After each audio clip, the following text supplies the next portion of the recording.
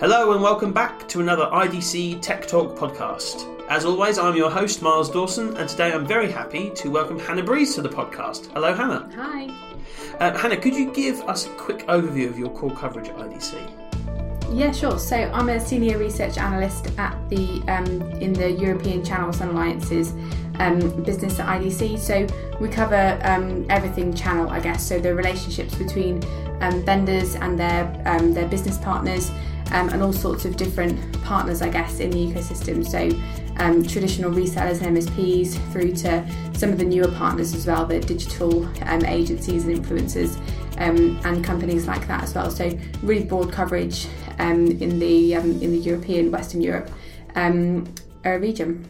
That's great. Thank you very much. So today we are here to talk about cloud alliances. So at the moment, if you look out in the market, it seems to be a lot forming around this area at the moment. So why are there so many cloud alliances forming, and what do the companies involved hope to be able to achieve from this? Yeah, no, definitely. There are lots more cloud alliances forming at the moment, and it's a lot more common today than it has been in the past. And there are a lot of reasons, I guess, behind that. But I suppose to begin with, let me just take a step back and kind of define what we mean when we talk about strategic alliances.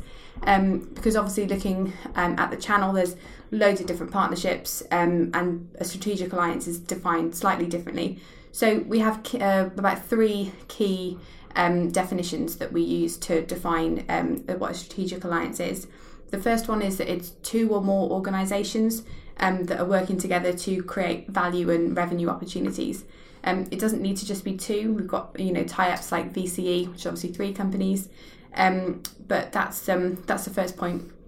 The second one is that it's a kind of a long-term and a formal agreement. So a lot of strategic alliances are sort of brokered specifically by the CEO, and they're looked after at a senior executive level.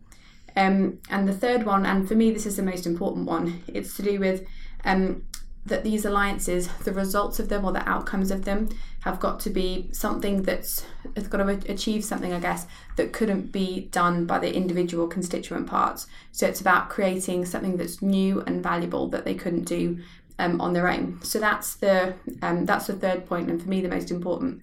So that's how we define a strategic alliance, and we're seeing lots more of these specifically in the cloud space. So to answer your question of why it's happening, there's a sort of a couple of specific reasons, but they're all down to digital transformation in the main, which probably not a surprise. So as digital transformation is really accelerating in the industry, a wider range of cloud services are becoming available. This is because cloud is a key driver of digital transformation, and the adoption of that is really rising in that context. So with cloud becoming more common, customers are becoming more demanding. With cloud services, they can have more specific outcomes and sort of outcome-based solutions, more so than they did in the past. So what they want are solutions and not necessarily sort of individual products. So with this in mind, it puts vendors in the predicament of how are they going to service all of these increasingly niche and increasingly specialized solutions. So they've got a couple of options. They can try and build it themselves, which can be timely, or they can acquire other businesses, which again is timely and expensive. But the other option is to form these strategic alliances. Not to say that it doesn't require work to put in for them as well, but it can be often a more straightforward way to address these increasingly complex issues. So when these vendors do these tie-ups or strategic alliances, they can work together to create outcomes that they wouldn't have been able to do on their own. And then this, again, accelerates digital transformation, and the whole cycle that I just explained kind of goes on and on. So that's the kind of the crux of it, really, of why these are popping up more and more now. So that's interesting. Are there any key motivators then that we can identify that are driving vendors to do these alliances? Yeah, no, definitely. So no alliance is the same, and they're all different, and they're all looking to target different areas of the market and different aims within vendors. So with that in mind, a lot of the companies have different motivators when it comes to it. But having said that, we can tie these together, and we can collect them up into various different categories, I guess, which makes it simpler. So the first one is something that I alluded to earlier on, actually, which we refer to as co-creation. And what we mean by this is what I mentioned about making sure that the outcome is something that's new and different. So vendors are kind of looking at that customer outcome. So that's the one motivator. The second one is just a general recognition, I guess, that channels are becoming ecosystems. And what I mean by that is that in the past, historically, it would have been pretty accurate to describe the channel in a really linear model. So vendor, distributor, reseller, and then the end user. But now that's moving more to an ecosystems type model where it's more of a web, I guess, than a linear motion. So different companies within the channel, they're not kind of restricted to that model. They can work with others. You get vendors working with vendors, partner to partner relationships as well. So all of this, with all of this in mind, that's a kind of a recognition of this among vendors, means that they can sort of take advantage of that. So that's another of the key motivators. The third one is, I suppose, partnering for capabilities. As I mentioned, it can be, a long and costly process to acquire and to build up capabilities themselves. But by partnering for capabilities, whether it's technology or skills, or even a distribution or a go-to-market model, these sorts of things is a key motivator for the vendors. Another one of the motivators is new business models. We're seeing in the sort of cloud world things like industry cloud pop up, where sort of industry specific clouds are being made often by customers. So these kind of new business models are something that vendors can really sort of take advantage of. And then finally as well, another of the key motivators is security. No surprises there, it's a really hot topic.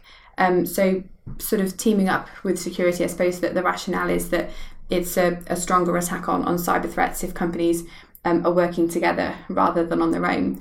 So those are just sort of the some of the key categories. But as I mentioned, as all of the alliances are different, and everyone's strategic objectives are different, the motivators behind them can vary as well. But I think those 5 just kind of sort of neatly categorise just some of the ones that we're seeing in the industry now.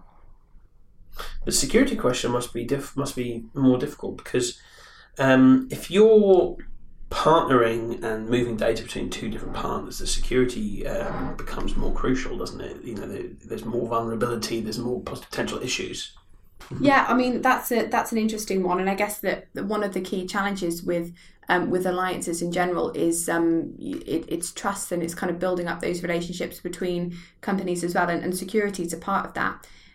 So I mean that's just one of the challenges that we see on that. Yeah. Can you give us some specific examples of some cloud alliances and what they entail? Yeah, no, definitely. There are loads of different examples, and as I mentioned, then the motivators sort of vary quite a lot. So the actual how these alliances manifest themselves do vary quite a lot too. So, for example, HPE, Hewlett Packard Enterprises, Cloud 28 Plus program can be defined in some ways as sort of facilitating strategic alliances. But just another a more sort of specific one between 2 companies is Salesforce and IBM.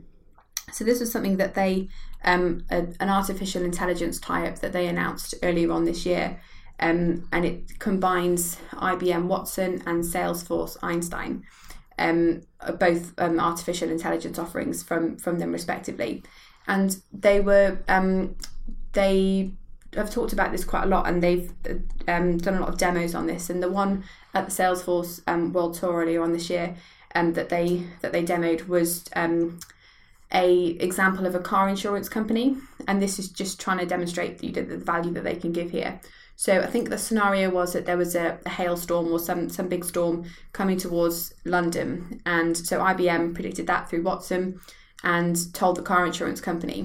But then that company was able to, using Salesforce Einstein, look through its database of customers to see which ones were in the area where the storm was going to hit. And then they were able to, through their offering on artificial intelligence, they're able to pinpoint these customers, send out an alert to them, which was personalised depending on their preferences, and say, put your car under cover because there's a storm coming. So I guess that the outcome of that, we've been talking about outcomes quite a lot, is that the customer doesn't have their car wrecked by a storm, which is obviously good, and the insurance company has fewer claims coming in. So a win-win on that front.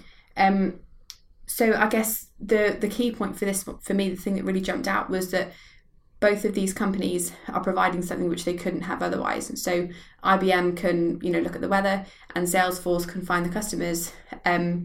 But it's together but alone, the customer's car would still have been damaged by the hail. So I suppose that's a key example of that. And another example actually as well is Sage and with Salesforce again. And this is Sage Live is its platform, which is built on Salesforce. This is an example from a couple of years ago, back in 2015, and Sage Live is the crux of it. So together, they're sort of outcome focused again, and they're aiming to simplify the lives of SMBs, I guess, by reducing the number of software systems that they're using. And this alliance is particularly interesting because it's prompted a kind of a sort of cross-pollination in a way of each of the company's partners. So Sage partners teaming up with Salesforce and vice versa as well. And I guess that really just sort of demonstrates the value that they see in the alliance that they'll then go on to work with the other vendor. So they're just a couple of examples, but there's plenty sort of occurring in the industry at the moment that can be looked at in more detail. No, absolutely. And you can always get in touch with IDC and then have a bit of a chat with our Channels Alliances team if you want to hear more about some of the examples. Definitely. So do you see this type of alliance activity continuing? Is this going to grow? Is it going to stay the same? Or is it going to shrink as time goes on? What do you think? What are your predictions? Yeah, it's an interesting one. And we only see strategic alliances becoming more and more important for vendors. So as I mentioned to begin with, so digital transformation is driving this and cloud. And there's no signs of that you sort of abating at the moment. So this really big mega trend, I guess, in the industry, we see strategic alliances becoming more strategic to the actual vendors themselves. And then by 2020, we predict that I think half of organisations will be using partner alliances in some way to maintain sort of customer retention, boost consumption, and just achieve customer satisfaction goals. And further as well, we believe that alliances are going to fill about 30% of gaps that companies have, and this can be in terms of technology or distribution gaps or skills gaps as well as we've mentioned as well. So we definitely see that this trend is something that will continue, and more and more vendors will look to use. Okay, so thank you very much, Hannah, and thank you all very much for listening. Please make sure you subscribe on iTunes or SoundCloud so you can join us next time when we discuss another topic affecting the IT industry. In the meantime, you can always follow us on Twitter. We're at IDC_EMEA. You can also follow Hannah as well. Are you on Twitter? Yeah, it's at HKBreeze. There we go. And of course, we're on Facebook, YouTube and LinkedIn as well. Just search for us there under IDC. Thank you and see you next time.